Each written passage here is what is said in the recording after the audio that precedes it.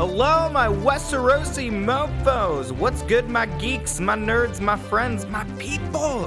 Hello, Starks, Targaryens, Glover's Phrase, Lannisters, Baratheons, and Tyrells. Hello, and welcome to another wonderful week of Watching the Thrones. The final episode of the season. This one is hotter than wildfire. Your ears are in for a real treat. If you've never seen Game of Thrones or you aren't a fan, get out! Leave! This is the Cool Kids Club, and you are not invited. I'm your host, Blake J. Graham, here with my co-host, Tony the Dreadwolf Russo! Excited to talk about this good app, Blake. You think it's a good app? I think it's a good app. That's When I was watching it, I said good app. At the beginning, the middle, or the end of the episode? Oh, throughout. Just once the repeatedly. song, once the intro music started playing, I said, Dun, dun, dun, dun, dun, dun, dun, dun, dun, dun, dun, dun, "That's the one. That song." That's the one. Thrones, Game of Thrones. And here's me. I said good app. Nice. Love it. While that was going on, I said Now- good app. Okay. So let's talk about another point. So after the intro song, there were other sections. We went to locations. We saw characters. People were involved. People we love, who we hold near and dear. Specifically, the greatest of all people, old Samuel Tarly. Let's talk about what happened to Some him. people we don't love or care about this season at all. Last season, at the end of last season, Sam leaves the wall. And Yes, he's he going to go off to does. Old Town to train as a maester. And finally, at the end of this season, he's the slowest person He is. in Westeros. I imagine he takes Everybody lots of stops. else is going across the country Instant. Light speed. between They're there. scenes, and Sam is taking all of this time to get to Old Town. Mhm. He finally gets there, and he somehow got there before the news that Maester Aemon, the person he's replacing, is dead. Yeah. Maester Aemon being 100 and goddamn 25 years old or something like that. They just should have crossed him off already. It seems kind of so. Yes, of course we get Sam. He's coming to Old Town. We see the Citadel. We Set get the scene for us, We get this Blake. beautiful shot of the Citadel. Out of the Citadel are flying hundreds and hundreds of white ravens, which, as everyone knows, means that winter is here because the Citadel sends out white ravens and it tells them the seasons are coming. But in case you didn't know that, they're gonna lay it on pretty heavy later. We'll get to that in a second. Sam shows up and we have it's essentially the most awkward scene of any man trying to get a library card. And he shows up with Gilly and incest baby Sam. They're going in. And like you said, they go to the front receptionist and they say, "Hey, I'm the new maester of the Night's Watch." And they're like, "Our records don't show that," which is kind of surprising because here I'm thinking the Citadel, they're supposed to be the keepers of knowledge. They're supposed to have the most historic records. And Maester Aemon's been dead for at least a season in some episodes. So I'm going to stop you right there. That's Please what we do. call irony. That's the irony right Yes. there. Very rarely employed in Game of Thrones, but Uh-huh. I believe that scene was supposed to be ironic. He has these big glasses. He's supposed to be a keeper of knowledge and Mhm. all that's right in the world, and he doesn't have the right information. Correct. So we get introduced to this Brazil-esque Ah, bureaucracy. so what you're saying is they channeled their inner Terry Gilliam for this Yes. shot. They really want to make sure that that was portrayed. So yes, he gets his he says the Archmaester will talk to you and sort out the details later. Another fun fact about That's going to happen 9 episodes from now. Yeah, I was gonna say that's gonna be at the end of season 7 probably. But a fun fact about White Ravens and the Archmaester in the books, the Archmaester loves the White Ravens so much that he hopes that they eat his body when he dies. That's really unrelated. Looking forward to that scene. Yeah, hopefully that'll be in the season finale of They'll come episode back, 7. they'll be very hungry. They'll be like, "We flew all this way just to deliver the news about winter. We're hungry. We're going to eat some Archmaester for us." So he gets his library card. The receptionist, bureaucratic man says, "Hey, come back to the library." Gilly tries to come with incest baby Sam. And he says, "No women or children." So they are not permitted. So I guess they just stand in the lobby while Sam goes to read? What are they just doing? hang out here. They just hang out, and the realization, much like how you just mentioned this, dawns on Gilly, I'm sure, that she has an incest baby, because I did not realize that she was Craster's daughter, as well as the father to one of her children. Yeah, so are you just realizing this now? I did not know that. Okay. Is that Where did you think she came from? Have you seen the I show? thought she was just a wildling. I thought she wandered upon this whole little thing. No, Okay. no. So Sam that's- rescued her from Craster. who's having incest babies. was big into the incest Wow. babies before he was killed by some of those Night Watch mutineers. Anyways, So what did you think of this scene? so the one thing that I thought was the most interesting and most crucial, and I don't know if you caught this detail. So when Sam goes into the library, we get this beautiful like library porn shot. It's like this giant, beautiful structure, lots of staircases, and in the middle there's this glistening mirror contraption that's got a bunch of like metal rings around it, and it is the same metal glistening mirror contraption from the opening credits that we always flash to and see Game Wow. of Thrones over. The same thing that makes it a great app. Yeah, yeah. So I think that was finally revealed what that turning gyre was. It's from the Citadel. So I'm glad they finally included that. And that's really all I got out of this. Hopefully, Yeah, what is he doing there? He's going there because he's got to read some books that give him. But how does this? So there's a huge battle coming up. That's this whole episode is like. Let's set the stage for the big White Walker battle. Yes. This thing we've been waiting for. The since wars to the come. cold open of the entire series, and he's reading books. So nerds are gonna nerd, Tony. I'm sure you know that. First of all, there's definitely not enough time for him to become like a full-fledged master. I don't even know if he can get like an associate's degree in masterhood in the time that's needed. He's one here. of those certificates. I imagine what's going to happen. He's going to be there for like 2 days. He's going to stumble upon like the right piece of knowledge that's just like Valyrian steel, obsidian, dragonfire. All these things can kill White Walkers. So we need to. I think the clue is going to be like we need dragonfire because like there's dragon glass. Mm-hmm. Valyrian steel is also called dragon steel. Normal fire is not good for the whites, but dragon fire seems like it would be bad for the White Walkers. So that's my prediction. He's going to read something that's just like the dragons could somehow kill White Walkers. He's going to get that piece of information. He's going to drop out of school. He's then going to take an entire season to go back to Jon Snow. And maybe at the beginning of season 8, he'll impart that knowledge to good old Jon Snow. He'll be like, I need an alliance with Dany to kill some. We have Bran in the bad. north. We do. And You're not wrong. He's the holder of all of this universal knowledge. Why couldn't he just serve the same role? Because he is currently, and we'll get to this in a second, abandoned by his uncle by a tree, unable to walk. Near the wall. Near the wall. He could crawl there. That's a long way to Come crawl. on. Tony, let's take a stop for a second. Let's get you on your hands and knees and see how long it takes you to crawl across this floor. So the only thing well, not the only thing, but my main note from Old Town was I wrote down, this will be some boring Hogwarts shit. Yeah, pretty much. It's gonna be. It felt like a scene right out of Hogwarts. It seemed totally Harry Potter. That was the same vibe I got. And it didn't help the fact that and let's transition to another region here. When they go over to Winterfell, they do like a swooping crane shot. It was like an owl. Ravens. It was like a white owl. It looked like Hedwig. What's going his up face? To see Harry wherever Harry is. I think Scotland. I think the directors watched a little bit too much Harry Potter before they decided this was like write Chris this Columbus, episode. Whatever. Yeah, it was nuts. So yeah, let's talk about Winterfell. Like you said, we set the stage. We see this White Raven flying to Winterfell. As we know, as educated geniuses, I'm a Game of Thrones scholar. Let me tell you, we know that the only time that White Ravens get sent out is when the seasons change. Winter is coming and it's now here. In case you guys didn't know that, viewers, they'll tell you in a second. I think it's a lot of ravens to keep just for seasonal news, especially because it happens on a regular schedule, but that's besides the point. So, White Raven coming in. What's happening? You don't think there's a role for White Ravens in the No, world? I don't believe You're so. You're advocating White Raven genocide. That's genocide. That's what I'm gathering. And are you advocating that White Ravens matter?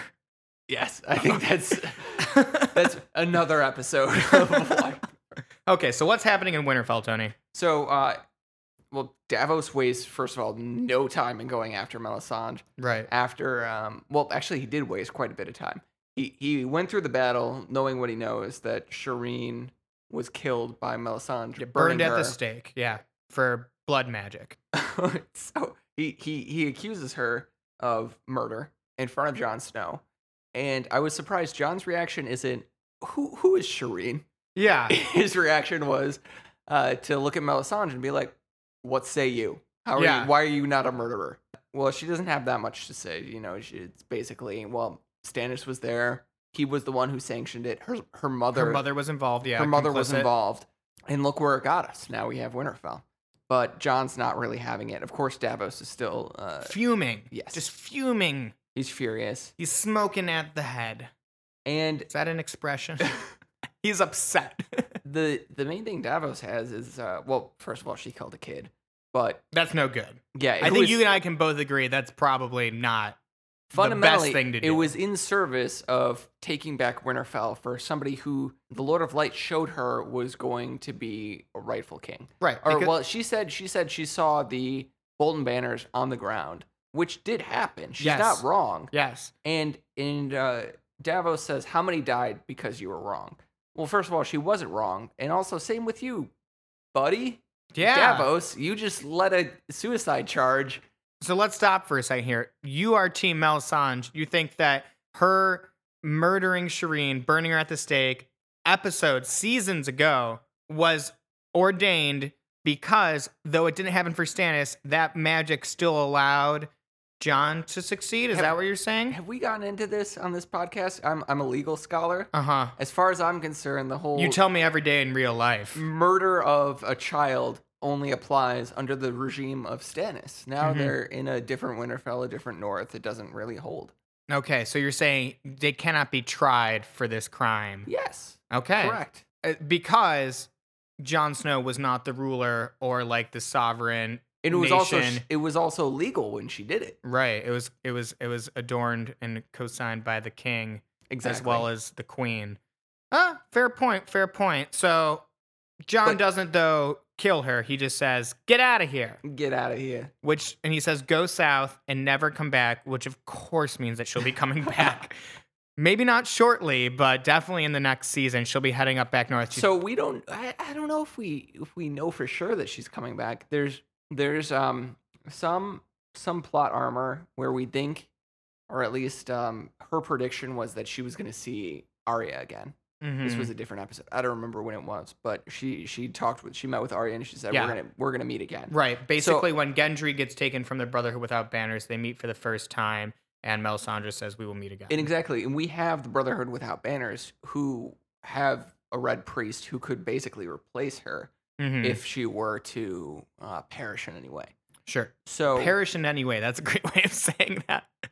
Who knows how she's gonna die? But I think she's gonna die, and hopefully she might not. She might not be back. She might not be back. But we didn't get any kind of connection, callback, I should say, to her being super old, which is how they introduced this season. Yeah. So whatever that is probably gonna come back in play before she's cut off from the rest of the series. Likely, yeah. There has to be some sort of connection. Where again, we'll have a previously on Game of Thrones, and we'll have old her, and then in the episode later. So I got some thoughts around her going south. I think that this provides a good opportunity for, like you said, meet up with the Brotherhood Without Banners, perhaps encounter Arya. Maybe she'll be on Team Hound again with that whole crew. Who's to say? But I think it's important that essentially we now have an emissary of Jon Snow going south who represents the Lord of Light, because we know Dany, and we'll talk to this later, is always wanting to head to Westeros and eventually north up through, and she's got Lord of Light people on her side. So there might be some trajectory right now. That's her trajectory. So there might be some sort of connection in the middle, perhaps in the future, depending on if Dany ever decides to leave Westeros. But we can see if she ever makes that decision, or if we've got 8 more seasons in Meereen.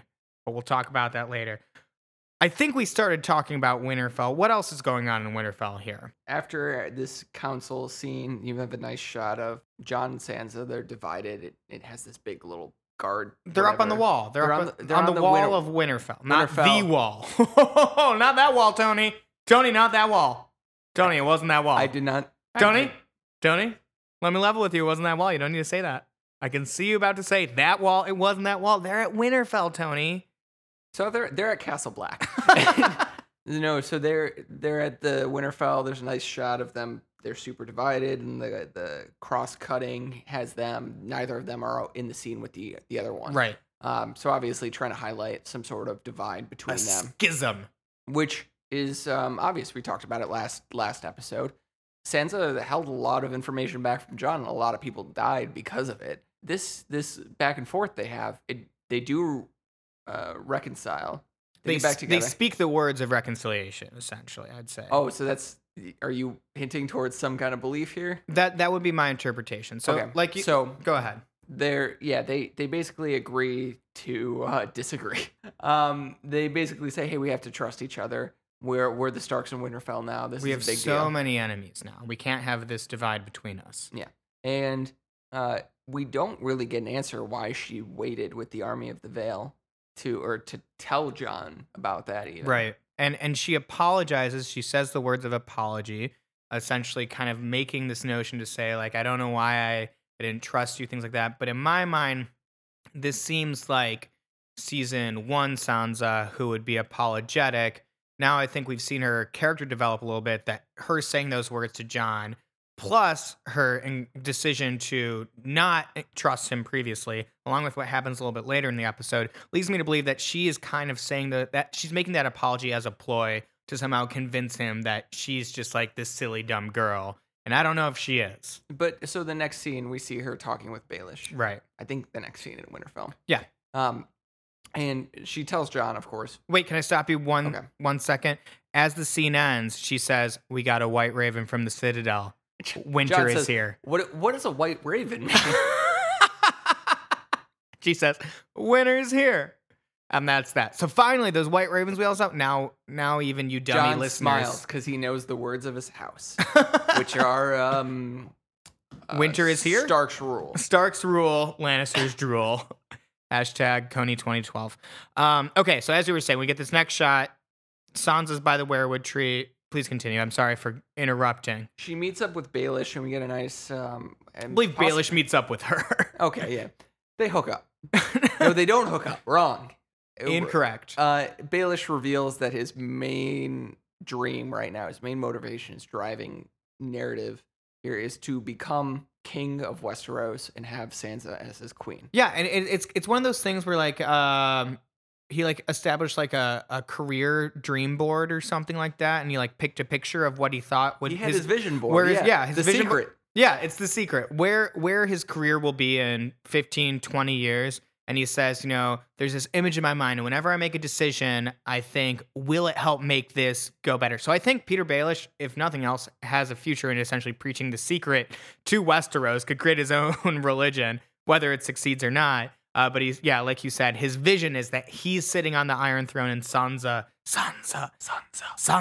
is by his side. And Sansa says, that's a pretty picture, but I'm not so interested in that. Yeah, she avoids his kiss, Mm-hmm. the embrace. They did get close. They get close. She almost went for it, but she knows not to trust him. That's right. And she puts her hand on his chest, and she kind of ducks away, which, if you know anything about Baelish, I think just makes him want it more. So that might motivate and step up his creep factor a little bit. And we get another shot of him later. Speaking of creep factor, he basically admits that he's been thinking about being king with Sansa at his side since she was like 12. Yeah, which is a huge creep factor. Super weird. Well, it's unclear. I don't know if he like went to pickup artist school and they said like start with negging and then go for this, then go for the uncle move and then go for this. Save her in battle, and then finally reveal that you think about her a lot. I don't know what his pickup strategy is here. It doesn't seem to be panning out.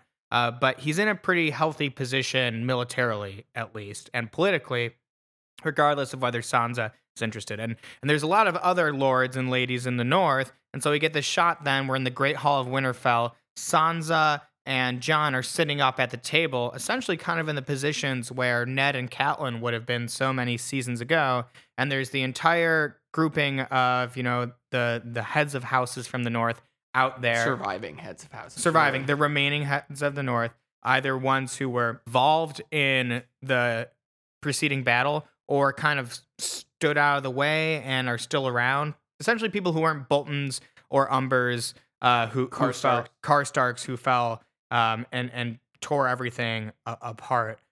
So we're all back together. They're all talking. We've got Jon, Sansa, Lord Manderley, Lord Glover, Lady Mormont, Baelish Davos, Lord Kerwin. Mm-hmm. The whole crew's there. Else? I think that's three more. I think that's it. I don't think there were any other houses. Lady Mormont gives a rousing speech, 10-year-old badass, essentially calling out all the other houses.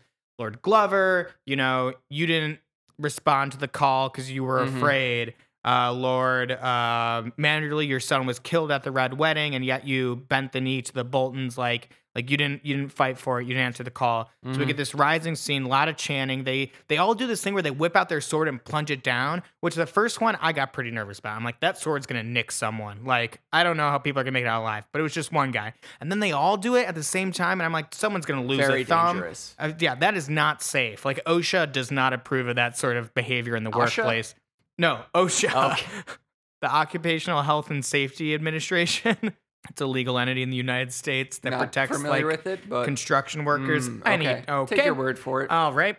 I thought you were a legal scholar. Haven't you heard? All right. Going that onwards. was 5 minutes ago. Things have changed. But so they start chanting that, we only know one king. He's the king in the north, and his name is Stark. King in the north, king in the King north. in the North. Yeah, which we know went so well the last time a group of people with They just swords started proclaimed that slurring for a and Stark. yelling. Yeah, but we get this shot that as they're chanting for Jon, essentially saying, "You're the king in the north," Sansa and Baelish are making eyes at each other. What's that about, Tony? So I think Sansa realizes. So she says, "Don't trust Baelish," and I don't have as much confidence in her as a mastermind here as you do when you said she's speaking the words of reconciliation. You seem to imply that she's Not performing, feeling the words, yes. She's performing for the sake of some kind of goal or some kind of idea of mind. If that were the case, I see her playing Baelish a little bit more than she actually did, and maybe making some machinations, which is a word I can now say. Yes, couldn't say it a couple episodes ago. It took a while, but now you've been practicing, I can tell. Well done, Tony. And Should we just close up the show now? You got the word out? let's wrap it up. That's a good season. All right, man. Good talk, everyone. And so she didn't do anything with him. She didn't kind of lead him to create any kind of moves behind the scenes here to take control. And I think she's just realizing now that not making that move is cost her any kind of control in the north, because now everybody's pledging for Jon Snow. He's the one who's going to have power, and she's stuck as a second fiddle. So you're seeing that this is now. I think it's a look of regret. Okay. More than Baelish knows what's happening, and he's looking at her and saying, "Yeah, this is them's the ropes now." So in my mind, I'm seeing it as Sansa essentially playing Baelish in a way to say that, hey, it's not time for you and me to get together yet. I've still got more purpose for you. And when we get in this room and she's making the eyes at him and he's not chanting, Davos goes in on the chant. Everyone's yelling the same thing. He's lurking in the corner looking at her, even though he ostensibly saved all of these people. He's making eyes, and I think Sansa's making eyes back to say, I think you know what your role is next in this position, which is creating a wider and wider schism between Jon and Sansa. And I think, as I always predict, that this will just lead to the ultimate death of Peter Baelish in season 7. I think it's going to happen. The long predicted death, often predicted every episode. I am sure it's about to happen. But in my mind, this is essentially setting the stage that there's going to be a little bit of plot that like opens up where it's a little bit of it's like Sansa and Jon are together, then they're apart, then there's a rift, and then it ends with Baelish dying and them reuniting and reconciling. That's what I predict to somehow happen in season 7. Probably over the course of a couple of episodes, just because I need something to talk about. But that's what I took from that scene in Winterfell. Is there anything else you want to talk about there, or do you want to move on? I want to move on, and it's connected though. Okay. So let's go over to Bran in Just Beyond the Wall. I will. I'll go there with you. His reveal that Jon can't die. I mean, you could talk about Baelish potentially trying to kill Jon at this point, or Sansa and Baelish teaming up to try to kill Jon and take control of the North. But he has some serious plot armor. Yes, he is too essential at this point if they want to wrap up this show. And unless it gets canceled, maybe it'll get canceled. It could get canceled. Jon could die by mysterious causes. Yeah, and, old age. It'll jump forward 50 years, and it'll Kit Harington. Could pass away. Could die, and as we all know, at that point they have open casting calls. Anybody could be Jon Snow. At that point. Anyone at all, including myself. Even so you. We'll see. Can you give us just one of your favorite Jon Snow lines? I know nothing. That was pretty good. I was like, Kit Harington was here. Spitting image. So you're saying that it's revealed we go north to Bran and Jon Snow can't die. Why is that? So do we get more information about him that makes him crucial to the story? Actually, I'm gonna take a step back. I'll go there with you as well. Last we left off, Bran, Mira, and Cold Hands, aka Benjen Stark, or I should say Benjen Stark, aka Cold Yeah, Hands. I believe it's that order. Cold Hands from the book. are hanging out up in the north. They're dragging Bran along, hmm trying to keep him alive while believe, yeah. they head to the wall. And Benjen basically leaves them at the weirwood tree that's just beyond the wall where Jon took his Night's Watch vows. Yep. We've seen it a couple times before. He leaves them there. Yeah, Benjen says it's just time kinda for me kicks to it. says it's time for me to go. Before I go, let me remind you of some crucial plot points. First of all, I am dead, held together by magic. I cannot cross the wall. There are barriers in the wall that prevent magical beings such as me from crossing it. And we know this because back when we had the Cave of the Three-Eyed Raven, originally the White Walkers couldn't get in until they got marked by Bran. And once Bran heads in there, it tore down the magic barriers. And so naturally, Benjen is now leaving Bran to cross the wall. Cross the wall, which could theoretically cause the entire wall to come down. I would be so disappointed if that's how it actually happened. Really? But Why is that? I mean, it's because they already did that once. They didn't break the wall. Well, they didn't break the wall. They're gonna but need a big episode for it. There's gonna be a big budget. It's gonna be great CGI when the wall comes down. The whole Bran is an idiot. He's already marked by the Night's King, and because of that magic touch, he's gonna undo the magic of the wall. Right. Yeah. There would definitely have to be a previously on Game of Thrones where he gets touched and then they say it brought down the magic, and then he'd have to cross the wall and bring it down. No, I get where you're going. Yeah. There seems like there needs to be something else. Maybe he goes back to another vision and gets touched again. Or maybe gets his arm cut off. All of these things are terrible, actually. They're fantastic. I can't even be ironic about that. Those would be all so unsatisfying. Benjen, just this like little crippled kid crossing the wall and bringing it down. Yeah. It has to be way cooler than that. You think so? Yes. I don't know. The way this show has been written recently, I'm pretty sure that's predictable enough and in the cards to be possible. So let's just talk about this for a second. Benjen's a jerk.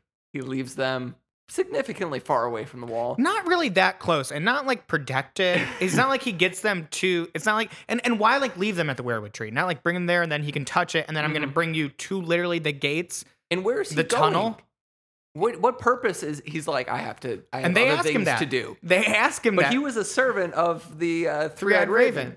And who's the Three-Eyed Raven now? It's Bran. It's Bran. So where is he going off to? It's so unclear because he says, I got to go north. I still fight for the living. I've got other battles to fight. But where he's going, it's anyone's guess. I being a genius when it comes to Game of Thrones. And you know that, Tony. I know You that. know I'm the Yeah. best and the brightest. And you're second There's best. no debating that. Maybe third or fourth best. But Yeah, you're definitely... I'm in the conversation You're for like best, top 50. but I think it's an argument. You're like, yeah, it's definitely a heated argument. I could probably, if we took out some people and there were open casting calls for top Game of Thrones scholars, we could maybe squeeze you in the top 50. Who's to say? But that's not important right now. I have no idea where he's going because there's no other forces in the north of which we know of for him to then go like unite and fight with. Unless there's this whole enclave of like children of the forest that he's going to meet up with and get a bunch of grenades from.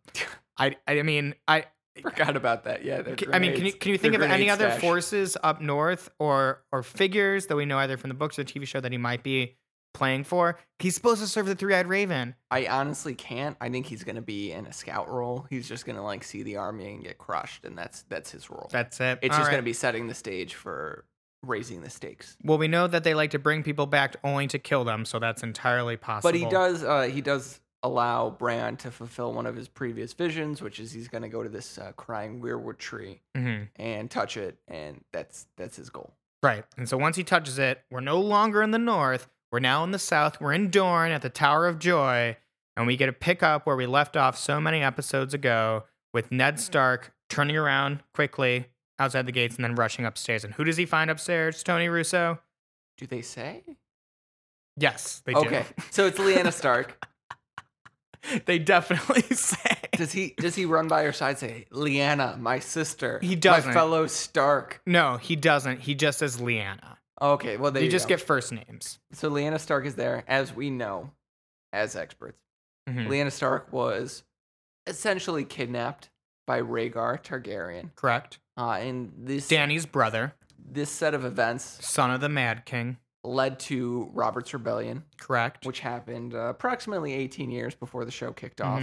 And was the whole precipitating events for everything that occurs afterwards. Correct.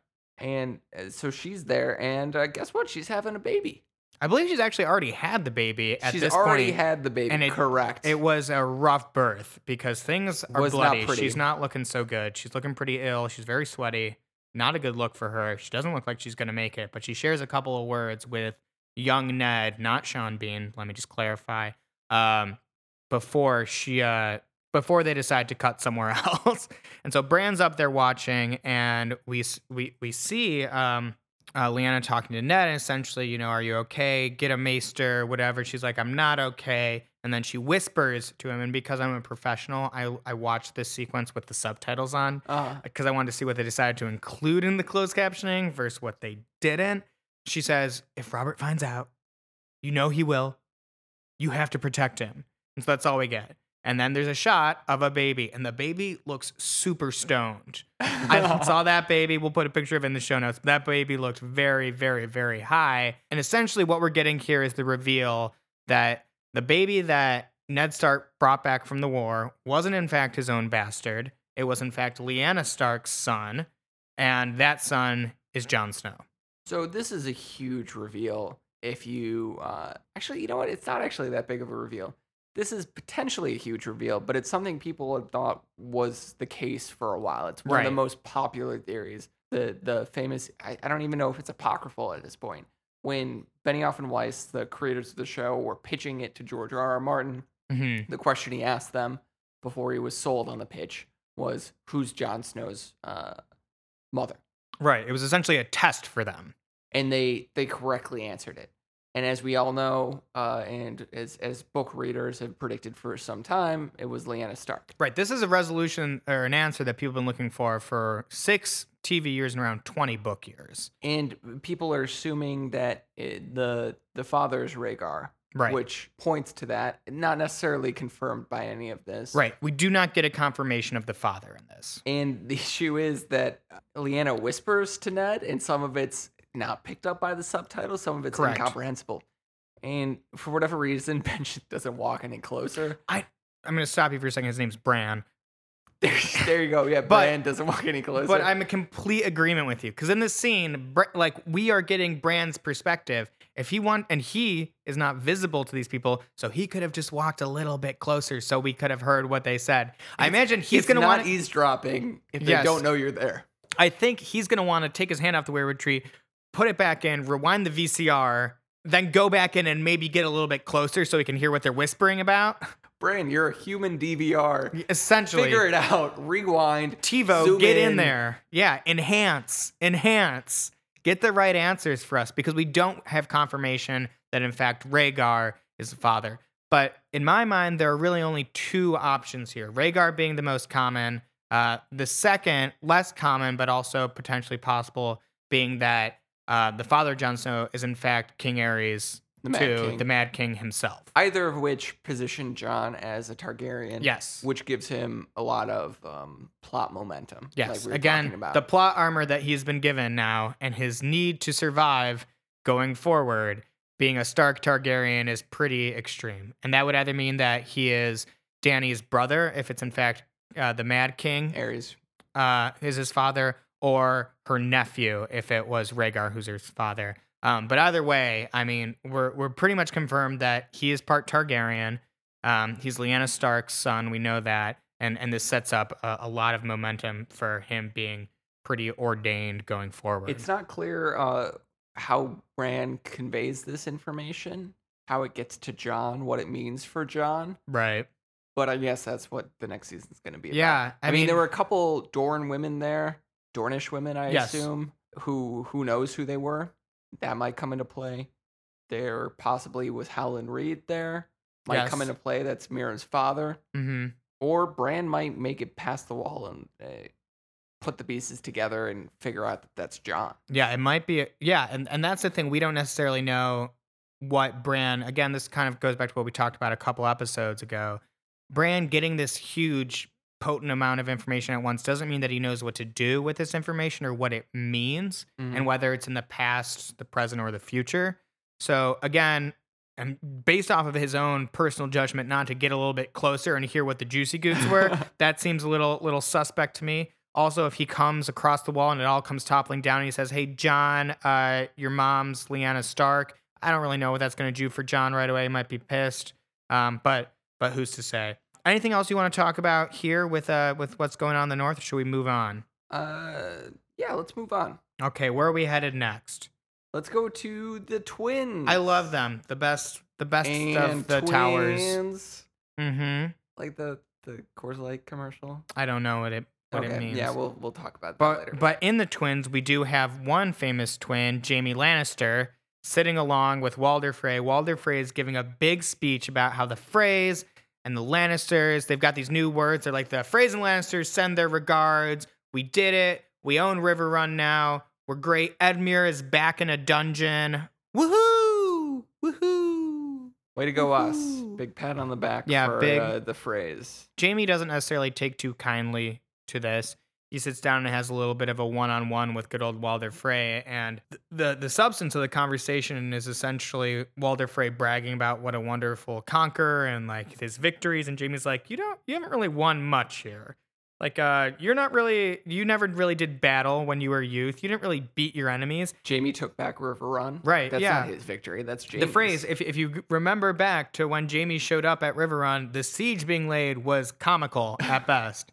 The Frey children are like the goofiest idiots, the derpiest people it's like they're like Monty Python characters trying Rosencrantz and Guildenstern. Yeah, that's a good comparison. Rosencrantz and Guildenstern from Hamlet. That's Shakespeare. Read it, you imbeciles.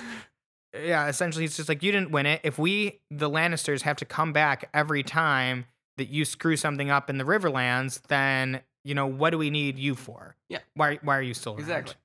Later, we get this scene, and I think this is okay to just keep moving along. I don't know if there's not much really a to whole lot of talk here. Yeah. Walder Frey later is back in his main area, and it seems like he's about to hold court with all of his sons. They're going to have a big old meal together. This one cook lady shows up, and she gives him his food, and he says, first of all, he asks, "Are you one of mine?" As in, are you one of my daughters? Because he's notorious for having a bunch of daughters. Or one of his, like, concubines? I assume he meant daughters. That was my interpretation of it. Because he's just a creepy old dude who has tons of kids and a million bastards and all these sort of things. There's like a billion Freys out there just because this old man likes to hump. And so more power to him. Yeah. That's my stance. And at his age, wow. There's no Viagra back then. There's probably like milk of the boner, but okay. That's a different thing. Anyways, so he's like, "Where are my sons? Can you like send for them?" And this lady's like, "They're here. They're right here." What does she mean they're here? She baked them into the pie. What do you mean? What pie? He was hot pie. Pie? He was eating pie, and she lifts up the crust a little bit and says, "Hey, it's right there. Those are your sons." What? How did she get a hold of her sons? What is she? Some sadistic new character we've never heard of? No, Blake. It's Arya. Arya Stark. She takes off her face and she says, "I'm Arya Stark," in case you didn't remember who she was from a couple episodes ago. Just in case the viewer had forgotten. Or Walder Frey, I suppose it might have been I'm Arya Stark. I'm a white raven. I'm announcing a winner. Here it comes. Here I am. So she appears, as you know. I know. From our conversations, as I was watching the episode, I correctly predicted that was Arya. Yes. Moments before it actually occurred, Tony slacked me and said, "Is this Arya?" And then said, "Boom, I'm right," or something like that. Swish. Yes, you said swish. And this is a very strange type of revenge. Her feeding two of Walder Frey's sons to him. Yeah. And then promptly slitting his throat. Yes. But it makes sense in a couple ways, which I want to talk about. All right, let's talk through them, Tony. The first is... I'm here for your benefit. She slits his throat, which means now the three primary perpetrators of the Red Wedding have died in similar ways to their victims. Correct. So you have first Tywin Lannister is hit with arrows, just like Robb Stark was.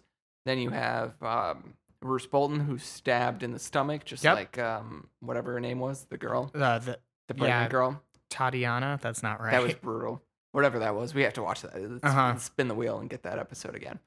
And Catelyn Stark, whose throat was slit. Correct. And his throat is slit. The second thing that it brings back to memory is the rat cook. Yes. who Bran mentioned very weirdly at a certain point. He was a Night's Watchman who, for whatever reason, for some insult, one reason or another, killed a king's son while they were guests in his house and fed him to them. And because of this, the gods were so offended that he broke this whole guest right.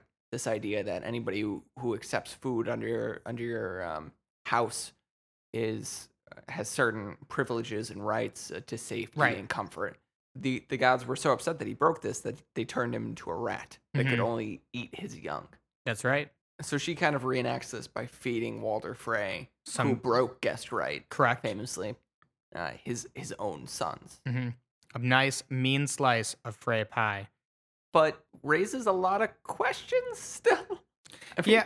I'm looking at you. I obviously have a lot of questions. It seemed strange and out of place to me, but I don't know how you felt. Well, so I mean, there are a couple of questions that come about of this. Essentially, like, what does this mean in terms of the twins and River Rhine? In terms of who has control? How many Freys are dead? How many did she kill? Because again, it's like he was expecting to hold a big meal with a lot of his sons, because there's tons of them. But again, there are bajillions of them. So what does this mean in terms How of senile was he when he was saying all of this? Because that's what I thought initially. What do you mean? I thought he was just going a little mad. Oh, Because he's an old guy. because the old guy just, where are my sons? Where is everyone? Like a second ago, this whole place was full of people. How many people did Arya actually kill? Yeah. How long did it take her to do it? Right. How did she get there so quickly? So quickly. Because again, if you think about the geography, she's gone past King's Landing to the twins to get here. Is she a master assassin now? How is she going to be enacting her revenge? Why Walder Frey first? Does this mean we're going to get Hot Pie back? Yeah. What's happening with Hot Pie? There's Where's a my lot Hot Pie update? That's- Is he still baking hot pies? that look like direwolves. Perhaps. That was a nice pie, by the way. Yeah, so it raised a lot of question. It's kind of, in my mind, it's like, well, what does this mean in terms of who's in control in the Riverlands? What's actually happening there? And if Edmure's now in a dungeon, does that mean that she can free him and he's actually going to take some more control? Something I just want to say really quickly about the pie thing. So it is something that is a little fan servicey because it does occur in the book. Some Freys get fed, not to Walder Frey. Allegedly. Yes, it's never. It's like all but confirmed. They never say deliberately, but essentially, With a wink and a nudge. Wyman Manderley, who we see actually in the room with the Starks, he's the guy whose son died at the Red Wedding. But in the books, he gets so upset that he like becomes a sleeper agent for the Starks within the Boltons, and he famously goes north to Ramsay's wedding. Ramsay's not getting married, in fact, to Sansa, but in the books he gets married to Arya Stark, who's not actually Arya Stark. It's another girl pretending to be Arya Stark. This all sounds really interesting. Seems like you don't care. Anyways, he feeds Ramsay Bolton a bunch of Freys in that situation. So it is something that is like from the books. It's not just like this savagery's out of nowhere. But again, it's kind of like, how did Arya get there? What role does she have to play? What role does this? What's happening in the Twins and in the Riverlands going forward? Anyways, from here. So it does raise a lot of questions, not many of which I know the answer to. But if she's in the Riverlands, maybe she's going to see the Hound soon. Anything else to say about the Twins, or should we move onwards to our favorite, King's Landing? So, yeah, as you mentioned, the phrase, there are a lot of them. Mm-hmm. Obviously, she didn't kill them all. There's going to be some kind of succession crisis. I think they talk about it in the books when the two Walders are in the north. They're like, hey, who's next? Because there's so many bastards. Yeah. From Walder Frey, and I don't think the show's going to touch on it at all. No, that's my prediction. If anything, that's just a showing of like I think they very definitely exemplified what a weak house they are. So I think that any of that sort of tension just doesn't have enough plot momentum to spend time on. Yeah, I was honestly surprised they went back to it this season, Mm-hmm. because it doesn't seem to be leading anywhere. But it does kind of wrap up the Red Wedding. It does. So that was the major event of the War of the Five Kings. So the whole thing starts when Bran goes out the window, and then it's kind of resolved once all of the Starks are, not all of the Starks, so many Starks are killed at the Red Wedding, and the whole War of the Five Kings really teeters out after that. And so that's the first bookend to the whole thing. And now, so many seasons later, two seasons. Two. Yeah, he Two, three. three. 3. All right, 3 seasons later, now we have the second chapter is entirely done, and we have 2 seasons left to go. So on that note, let's see. Let's follow Jamie. Let's follow Jamie. Where's he headed? He's headed to King's Landing. Right. And the events that occur right before he arrives and he finds a very changed King's Landing. Let's talk about what changed while he was away. Everywhere in King's Landing, they're playing eerie piano music. Yeah. It sounds like Koyaanisqatsi or whatever. Yeah. It's like a weird... It's not good. Ooh, you didn't like that? It's an Evanescence music video because, so this is what opens this episode. We get some nice piano music and everyone's getting dressed because it's trial day in King's Landing. Everyone I should know except for Cersei. The bell is ringing. We get some bells tolling. Tom is getting dressed. Marjorie's getting dressed. The High Septon's getting dressed. Loras is getting dressed. They're all getting dressed. Cersei, however, is already in her badass black dress, which we'll talk about in a second, how damn fine she looks in it. Day drinking. She's out there day drinking. And yes, as you mentioned, in comes this eerie piano music that's so melodramatic and over the top. It seems to say something crazy is going to happen. Mm-hmm. It seemed like a dreamlike sequence, completely out of time. I wasn't sure that this was even canon for a while until someone else mentioned what occurred. They had some scenes of the clouds moving, and it was very strange. Yeah. And montagey.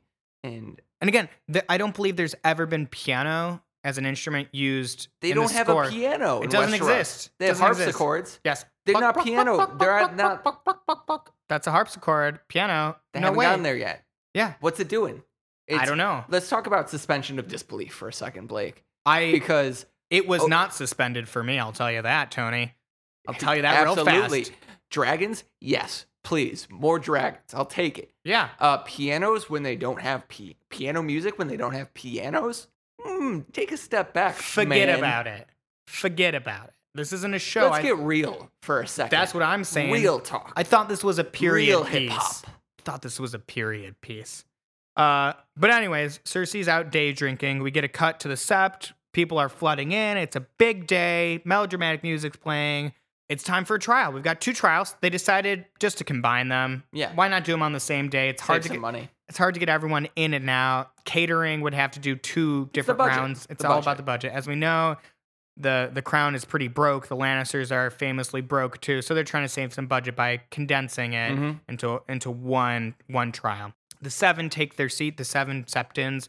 We're in the Sept of Baelor, in case that wasn't clear. I don't know if I said that. Yeah, I don't think you did. Well, I have now. And Loras is up first. It's time for him to get tried. They bring him out, and he's like, are you ready for... The High Sparrow says, are you ready for a trial? He says, no need for a trial. I don't need it. I confess. I confess.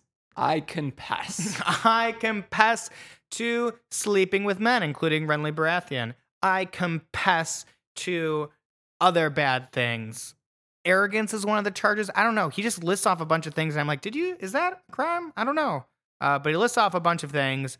The High Sparrow says, great, the gods are merciful, or as well as fierce. You know, they've got this balance. So if you renounce your title, as we talked about beforehand, if you renounce your title, your claim to any land, refuse to marry, we're going to give you a face tattoo, and you're going to be all set. Sweet deal. That seems like a pretty great Marjorie deal. is not super happy about it. She's there along with the rest of the King's Council. What do you small council?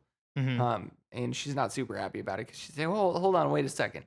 This wasn't supposed to happen as long as Cersei came. Right. You said you would let him go after Cersei's trial. Right. And the Septon brings up, High Sparrow brings up, hey, well, Cersei's not here. She hasn't done her trial yet. Right. So they give him this nice face tattoo. He's bleeding all over the place.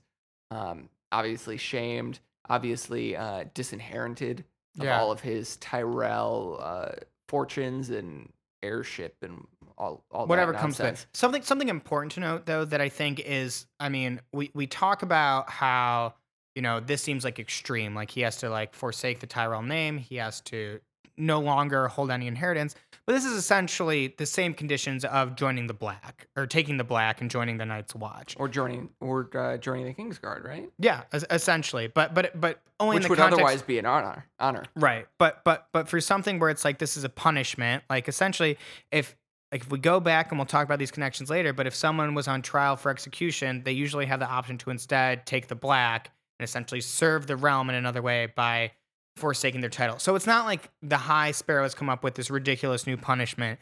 the reasons for him being in jail and in prison and having to go through this trial are suspect, but they are kind of part of the laws within this world we exist in. So it's not like his punishment is too extreme. The face tattoo is a form of mutilation, though, that Marjorie says, I'm not really too much of a fan with this. But it's all good because Cersei's going to show up for her trial. She's just running late. She's got things to do. She's busy day drinking before her trial.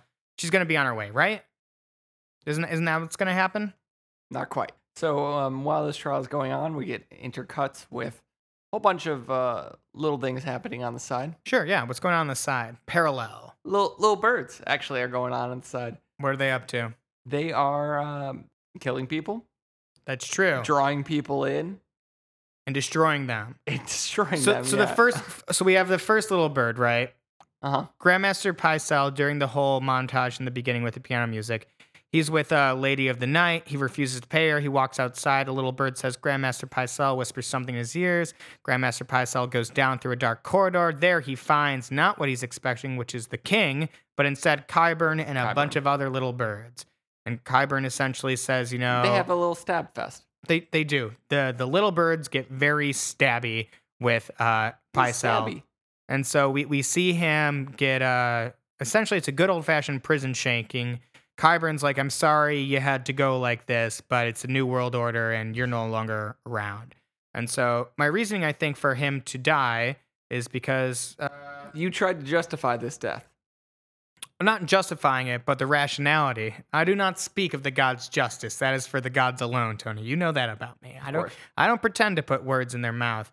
But it seems like he's a loose end. So shit's going down, presumably...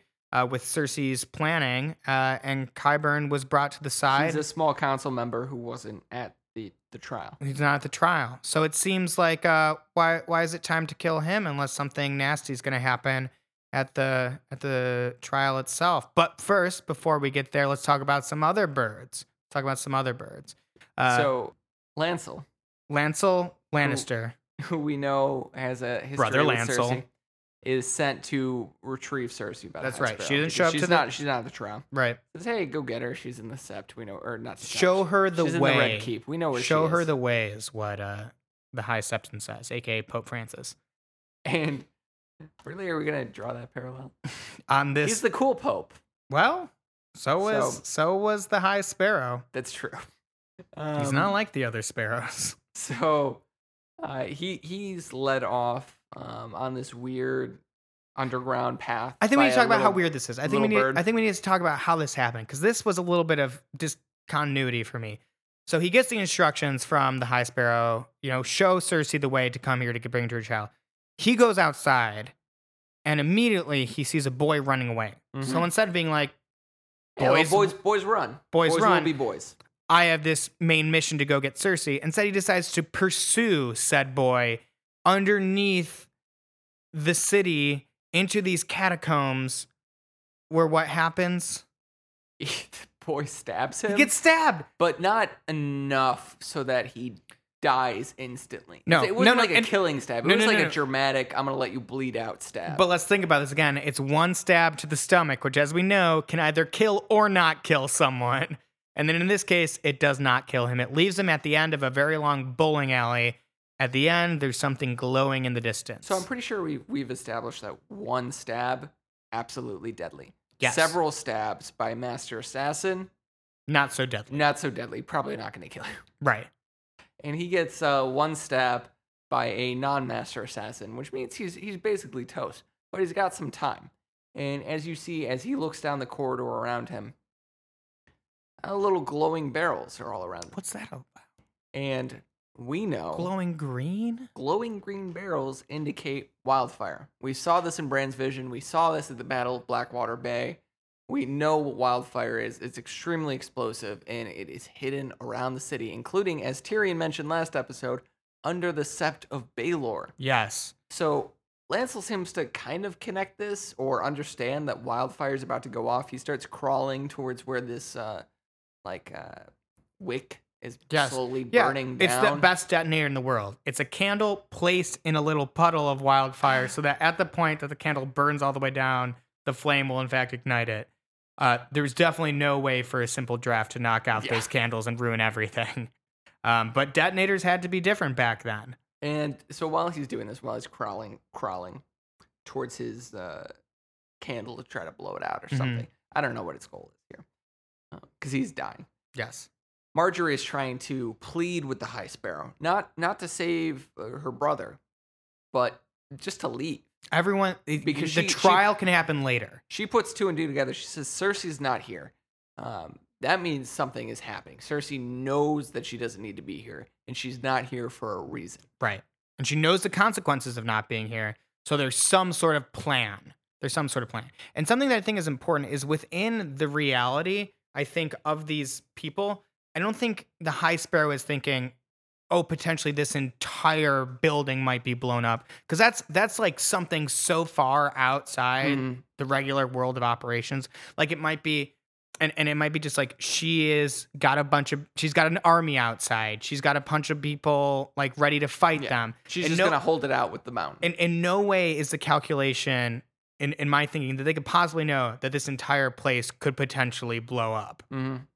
Also important to note, and something that Marjorie says is also very crucial, is that it's not only that Cersei's not here, but King Tommen is also not there. Because as he's been withheld, one of these parallel moments is Tommen is looking very sad out the window. He's thinking, I don't want to go to the trial. Finally, he says, okay, I'm ready to go to the trial. And the mountain is preventing him from leaving his chambers. Mm-hmm. So Marjorie's putting not only that Cersei's not here, but also that Tommen's not here. And ideally, if something was going down at the Sept, that Cersei would probably want to protect Tommen. So the wake is burning down. They're panicking inside. Lancel is crawling. He's doing his army crawl. He's doing his best Bran impression. Yeah. And again, think about how long it would take for Bran to crawl across the snow to the wall. It seems very extreme and very, very unkind of Benjen not to get closer. Anyways, he's crawling. He gets right up to it. He could definitely blow it out right there. But instead of doing that, the wick, it's the wildfire. And the wild...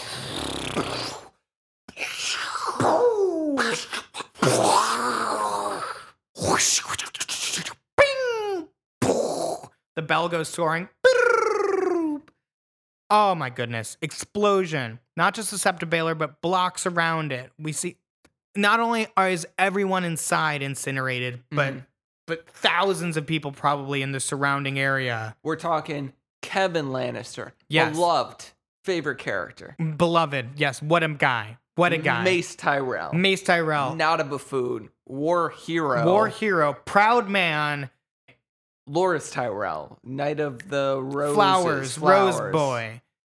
Famous fighter. High Sparrow. Jonathan Pryce. Great actor. Wonderful Happy to have actor. him on the show. Incinerated. Marjorie Tyrell. Oh my goodness. Character since season 1, probably season 2. Season 2. Yeah. She's introduced in season 2.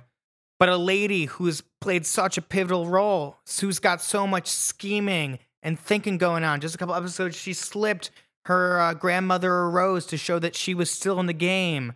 A lot of deaths. Everyone's dead.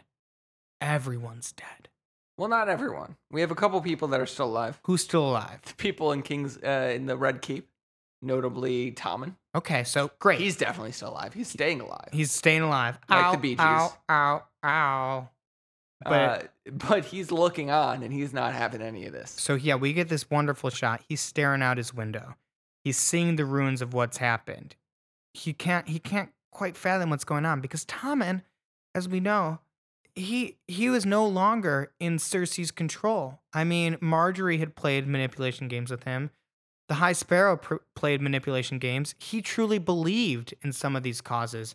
He wasn't an idiot. He felt like he was compelled to do these things because there was a greater force, because he was serving the Seven, because he was trying to be a good king. And he just sees this entire thing explode. Again, an event that is so impossible for this world of people to fully understand or comprehend. And if only his mother was there to comfort him. But she's off, hanging out with the old Septon lady, torturing her.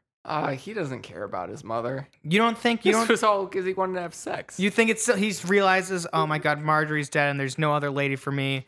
What am I gonna do? What happens to Tommen? Well, he jumps out the window. Takes his own life. King's Landing, realized. Oh, nice. Well played. Well He played. realizes that the only pussy he's gonna be getting is Sir Pounce. Wow. That's a cat. Okay, so he falls out the window of his own volition, takes his own life, craters to the ground. Cersei, meanwhile, is torturing the Septon lady that she told the last thing in the world you'll see is my face. She's pouring wine on her. She says, shame, shame, shame. She sends in the mountain to essentially do whatever he wants with her, torture, rape. It's unclear. It's off Mm. screen. It's not good. I don't think we need to go into that. Jamie's arriving back. Jamie and Bronn are riding back to King's Landing, and they see Very somber. the smoke billowing. The Sept of Baelor is gone. It's all what's going on. So they show up. Jamie's going on at this exact moment. Cersei and Just her walking towards the Iron Throne. she's going through the throne room. She's headed straight for that Iron Throne. The mountains in her wings. Qyburn is up top Hand wearing of the Queen. That's right. He's got wearing the the pin pin. of the hand. That's a good catch. He's wearing the hand of the pin. The pin of the hand. Pin hands. Pin hands Qyburn. Qyburn, as we call Pin hands o' Qyburn. Old pin hands. Old pin hands indeed. He's there and he pronounces her queen, and he rests a beautiful silver Very strange. silver crown upon her head as she sits on the Iron Throne, and Jamie stands in the gallery watching. Stunned. He's just stunned. He's a little scared. They make eye contact. This isn't oh sis lover, you've accomplished all you wanted. There's something. So there's a lot of weirdness to all of this. Yeah. Setting aside the piano once again, Again, which is totally out of place. and ridiculous. shameful. Just really. ridiculous. Cersei, like you mentioned, is wearing a silver crown, which I thought was interesting. First of all, her outfit, like you mentioned, is it's pretty cool. It's very impressive. But All black. It's got some silver jewels on it, and she gets a silver crown. Tommen, before he dies, puts down his Golden stag crown. stag crown because, of course, he's a Baratheon. Cersei's a Lannister. You'd think she would be wearing a crown of gold or a crown of It has some lion has imagery some on it. lions at least. No, she puts on like a silver tiara. She's crafting her own way. She's not doesn't seem particularly happy about it. Seems Yeah. like I got the sense that she felt like this was the only thing for her to do. Really, you think she's like this was her only out? Yeah. I mean, I believe What it. drives somebody to just blow up an entire quarter of their city? See, I believe it wasn't her only out. I believe it was an out that was trying to protect her and Tommen, and together they could like reestablish things. I think that with the loss of Tommen, it kind of compounds this because I think it was her. Like it's always been Cersei's kids that have kept her human, Mm-hmm. and now she's just unhinged. She's illegally seizing control of the throne. I think she was ready for this move right after once she decided to blow up the Sept. I think she was ready to take the crown. Well, Because once that happened, once you think she Tommen would take it announced- from Tommen? once Tommen announced that the trial was going to be happening on the Feast of the Mother, Right. it's going to be having no trial by combat. I think she gave up on him. I think she realized that this prophecy is going to be fulfilled, that all of her children will die. And we talked about this. We talked about this last week or a couple weeks ago. How that all of her children have to die before she does. And there's this other component to the prophecy that there will be a queen that replaces her. We said that it's Marjorie. That she will be queen. Her husband will have 20 children. She will only have 3. The last part of the prophecy, though, is that her younger brother will, I believe, strangle her is the specific language, or kill her. Possibly, yeah, I don't know. Possibly. And so everyone assumes that, and we'd mentioned this last week, that that would be Tyrion, in fact. But as you astutely pointed out, Could be Jamie's technically her younger brother, followed her out of the womb. So, in the way it was set up, wasn't how I was expecting it to be. I thought Jamie might be present when she's making this decision or making this move to and blow up, prevent it in some way, or similar try to prevent it. similar parallel to what he did with the Mad King. Right. But of course, he arrives after it's all happening and after it's kind of calmed down a little bit. Right. So, what's his next move? I don't know if it's to instantly kill Cersei. That would be really strange.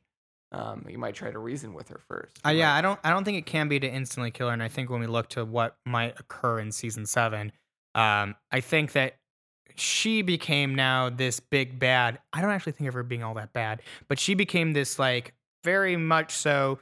I'm representing evil or not goodness character just in time after Ramsay's exit from the show. Correct. So, Yeah. so I think that what they're looking for, what we're probably going to see is, like you said, it would have happened too quickly if Jamie killed her right away or before this sort of cataclysmic event could occur, which is what I think would have happened were he present during her making these decisions. But now there will probably be some back and forth, some sort of power struggle to see what may or may not occur in terms of Cersei's fate. She's definitely not queen of the Seven Kingdoms because there are so many factions now.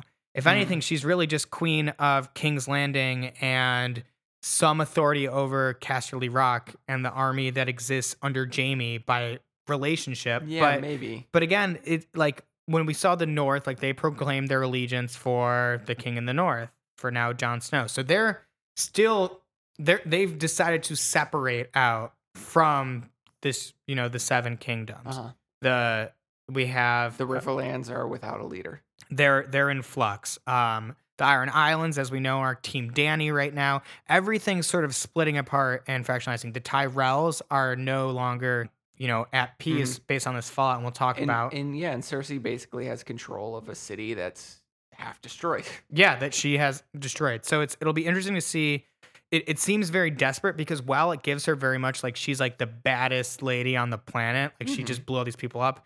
It's like now she's queen of what? Like what does she actually have dominion over? And now this is definitely going to create a rift between her and Jaime, who were sort of this inseparable unit before, but I think we're going to see that's no longer the so. And again, Qyburn doesn't seem like the best choice for a hand. I like him. You think pro Qyburn? You think that he's got what it takes to rule? Yep. Not just to do mad science experiments. I want him to be king.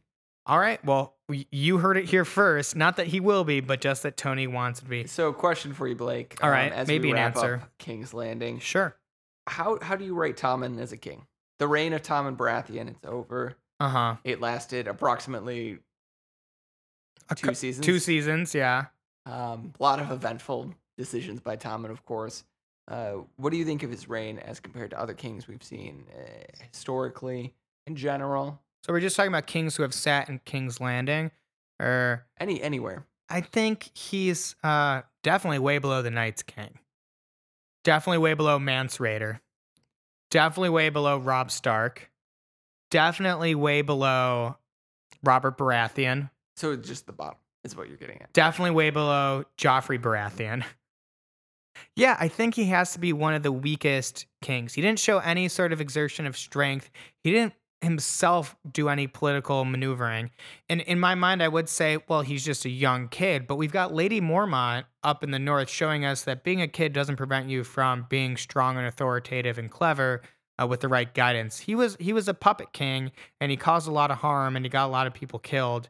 And he's just kind of the biggest wuss ever. Where do you think he stands? I absolutely agree with you that he's the biggest wuss ever. But he seems like he could have been a good king. I think he was the victim of circumstance here. He went with the faith, which a lot of people supported. And for the most part, we're trying to bring about positive change. And what Cersei allowed to exist. Correct. If we go back to how the faith came to power is by the grace of Cersei Lannister, Queen Regent He wasn't at the time. looking to generate conflict. He was trying to generate peace. And for the most part, he did listen to people that were smarter than him. Of course, he started as a young king, but he wasn't arrogant. He wasn't. He didn't have the same vices as Joffrey. I mean, of course, he wasn't a sadist. I think his main downfall was he was after that pussy. Yeah, just nonstop. just pleading with the High Sparrow, like, release my wife. Please, I just want that one. My wife. If only Littlefinger was still around with his brothel in King's Landing, and he could have just spent some time there. I think that might have solved some issues, and he might have been a stronger king for it. He was the quintessential teen king. He is. Of course, he kills himself. Something else I might point out that I noticed as Cersei was sitting on the throne. Cersei has emo bangs, just like Tommen. So it's a pretty good swap out between the two of them. They've got the same haircut, so it makes sense that they sit on the same throne, just following each other. Where are we going next? I'm done with King's Landing. It's the most explosions happen there, but it's not necessarily the most important place. Let's head over to Dorne. What's happening in Dorne? Olenna Tyrell shows up. Wearing all black. Wait, well, She's in first of mourning. all, let's take a step back. Okay. What the hell are we doing in Dorne again? I know. It's the place we thought we'd gotten rid of forever. We thought we'd finally we were wrapped out up of the Dorne Dorne. storyline. But as you remember, Varys was going on a secret mission. And where could he go in Westeros but Dorne? What is it? As you predicted, I don't know if I was on the podcast or in conversation with me separately. He heads to Dorne, and Lady Olenna's there, and she's having none of this Dorne nonsense. She basically waves off all of these characters The that we Sand don't Snakes. care about. Yeah. Which is good because Who essentially. the hell are you? Let's not hear from you She anymore. was doing what the audience wanted to do so Yes, often with the plot of absolutely. Dorne. But getting down to brass tacks, she says, hey, you, Hilaria Martell, we can do something here. If you are giving me, and she says, I don't want survival now that the Lannisters have declared war on me. I want vengeance. And Hilaria Martell rings a bell, and out of nowhere comes Varys, and he says, I'm going to bring you blood and fire. Blood and Fire, the words of House Targaryen, Yes. which seems to imply in the show, and actually does. I mean, we see it soon enough, that he's going to convert them over to the Targaryen cause. Dany's attempt to recapture the throne. Yep. Lady Olenna can go with this because she doesn't really have anything else going on. Her son's dead, her grandson's dead, her granddaughter's dead. She's like the end of the Tyrell line right now, holding things together back in a Highgarden. So she's ready for a big play, and she's ready to rain fire and hell down upon Cersei Lannister too. So if teaming up and giving troop and giving aid and money and becoming a Targaryen supporter is what allows that to happen, she's gonna do it. That's all we really need to say about Dorne, right? Let's head over to Marine. All right, so quick and fast. Dario and Dany break up. I almost forgot they were still dating because she's been friend zone fiend yeah, this season. She's Pretty put much. so many people in the friend zone. doesn't matter who, but she's given the googly eyes to some particular lady, Yara. So who knows what her new strategy might be? But yeah, friend zone fiend is a good way of putting it, Tony. Tyrion seems to kind of join the same friend zone, but in a more respectable way. More respectable way, as in you're a friend I trust to help lead us in the wars and governance to come. And so he basically tells her, hey, we've got a lot of conflict coming up. Keep a cool head. Don't get You're in the any big game now. relationships. You're in the big game now. It's going to be scary, but stick it out. Yeah. Let's do it, champ.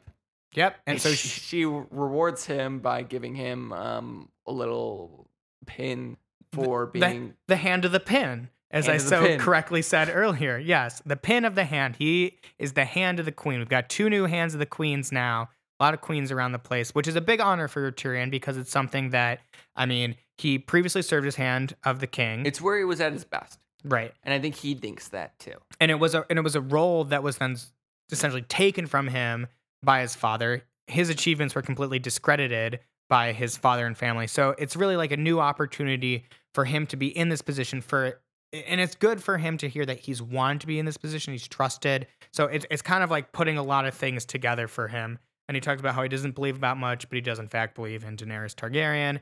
He will be her counsel now and forevermore. Oh, but let's not have too much of that. Let's have somebody come in and describe the fact that the ships are ready for her to leave. Let's do it. They're almost ready, and now they're ready. They just had to finish painting the sails. And they look fine. They do look good. I think, honestly, they might have had some slave labor work on this because it's fine and it happened in no time at all. Possibly, I would say, yeah, this is the last shot of the season.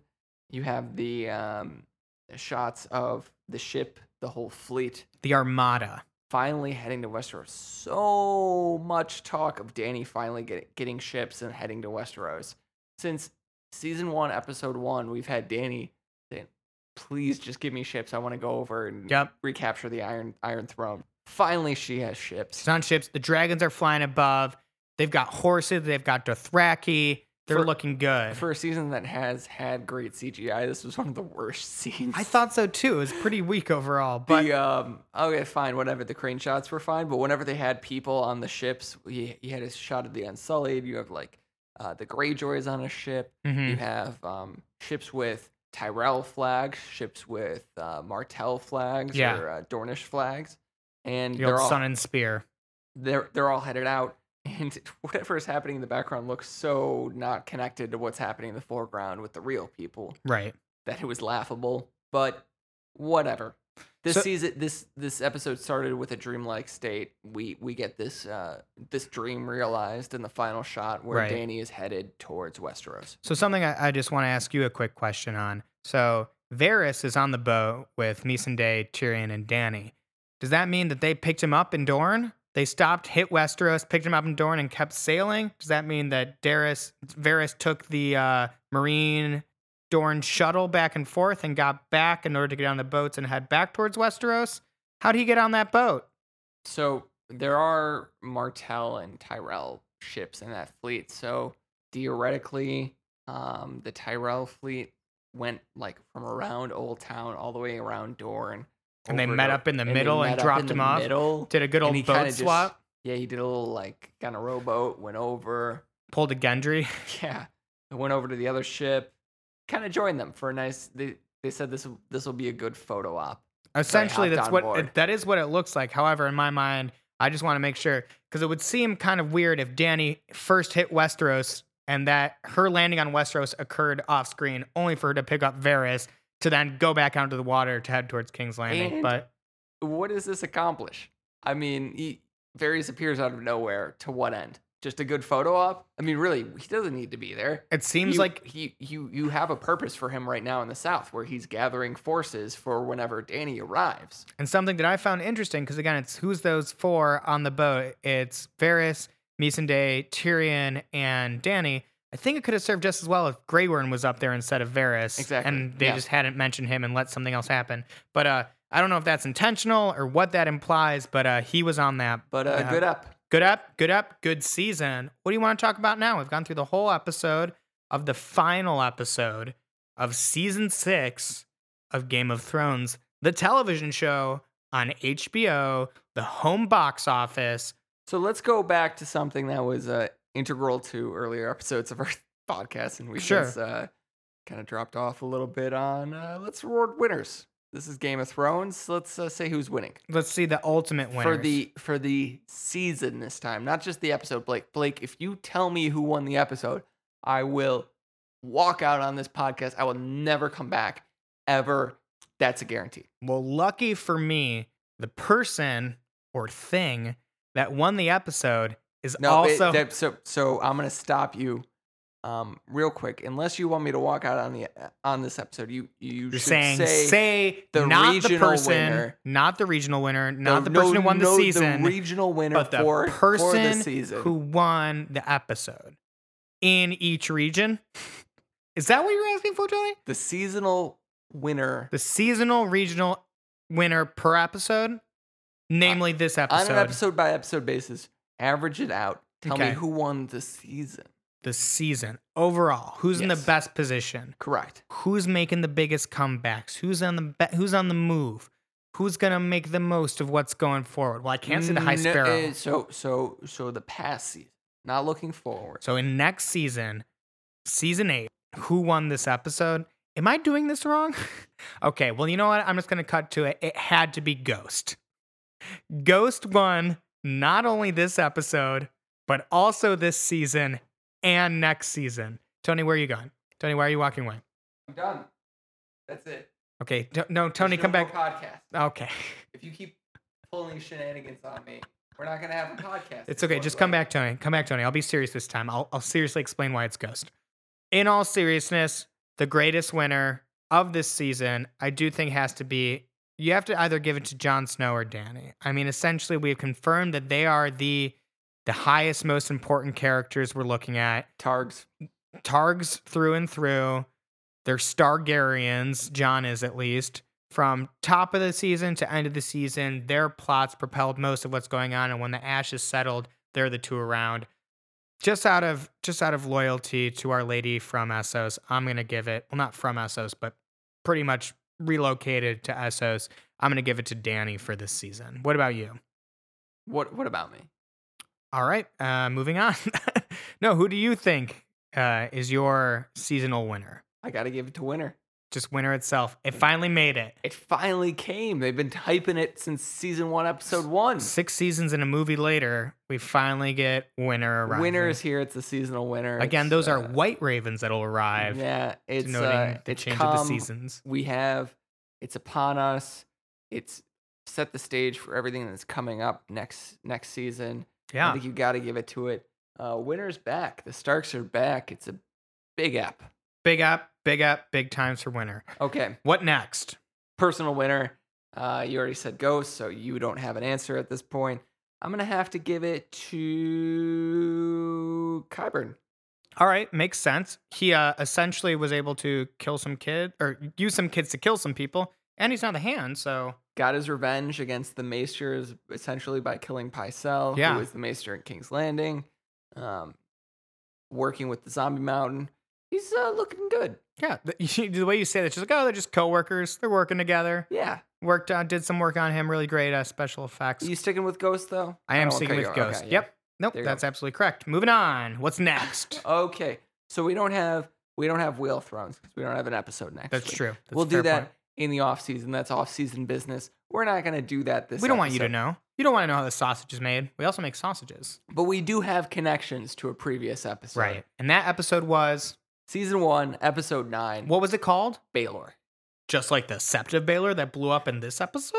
Actually, slightly different. They didn't have the budget or the staging for this the same Sept of Baelor. So we only get a shot outside of it. But in It's recognition and looking name, a little different. it this is episode, but technically the Sept of Baylor that we're talking about. Okay, what were your connections? I had a few.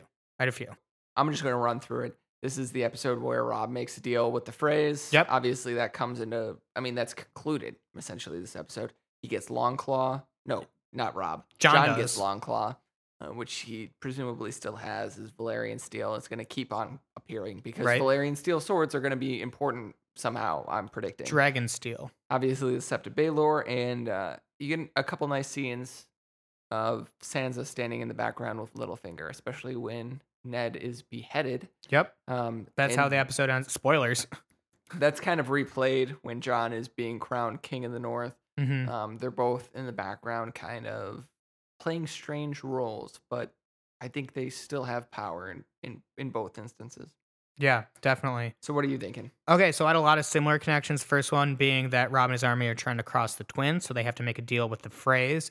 It's our first sort of look at what's happening with the Freys. That's when they're introduced, and now we have them dying. That is swell. And it also kind of talks about the Tully versus Frey dynamic, which we get into later, why they're so bitter about River Run and whatnot.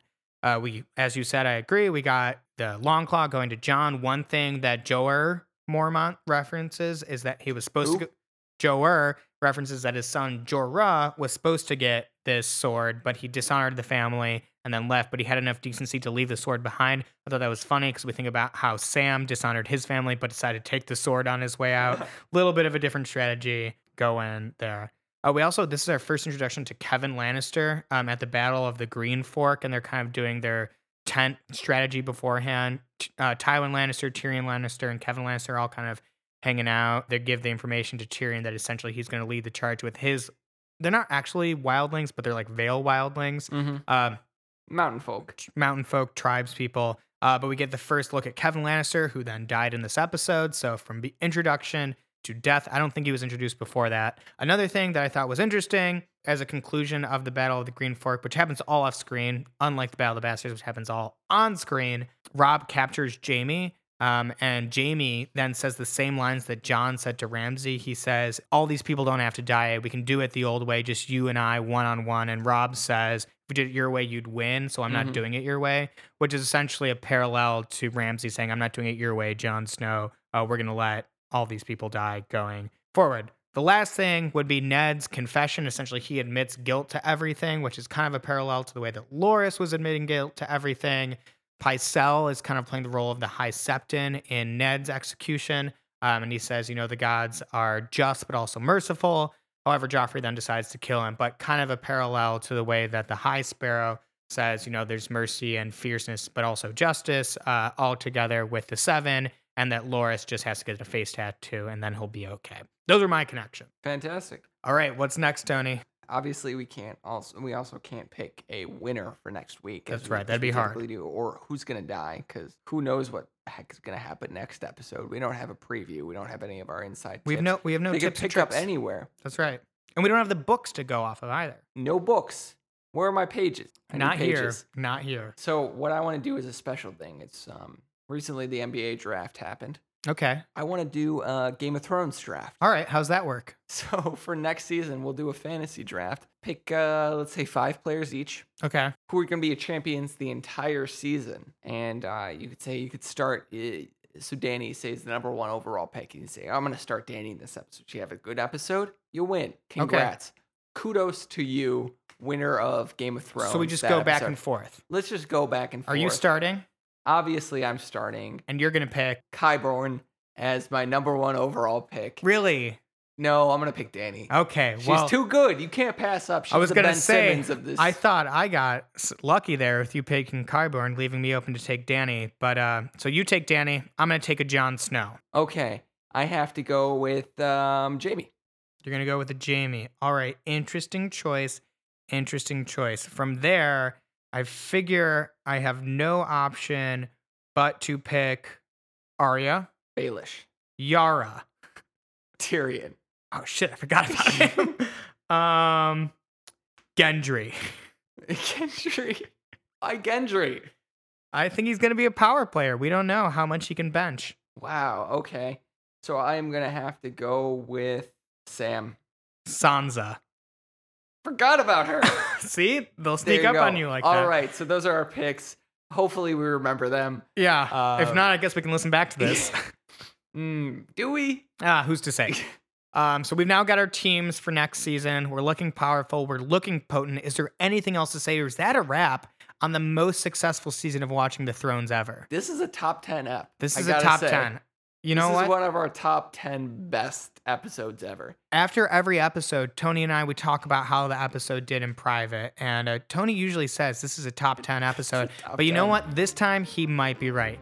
Thank you so much for bearing with us, for listening, for learning from our genius this entire season. It's been a wonderful ride to have you along with us. This is Watching the Thrones. I'm your host, Blake J. Graham. And I'm Tony the Dreadwolf Russo. Thanks for listening.